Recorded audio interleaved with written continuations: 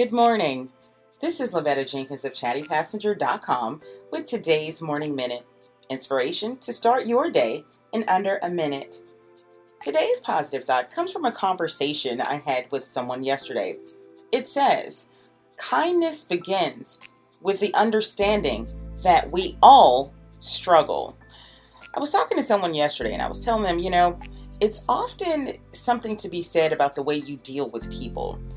If you deal with people knowing that everybody is going through something just like you are, it'll make you a more compassionate and kind person. But if you're having a bad day and you're taking it out on everybody else and one of them might be having a bad day too, you've just added to the weight on somebody else's shoulders. Nobody wants to add to the weight of someone else. Today, let's try lifting it by being kind. Kindness is truly the currency we all need to use more often. This has been Lavetta Jenkins of ChattyPassenger.com with today's Morning Minute. I'll see you tomorrow.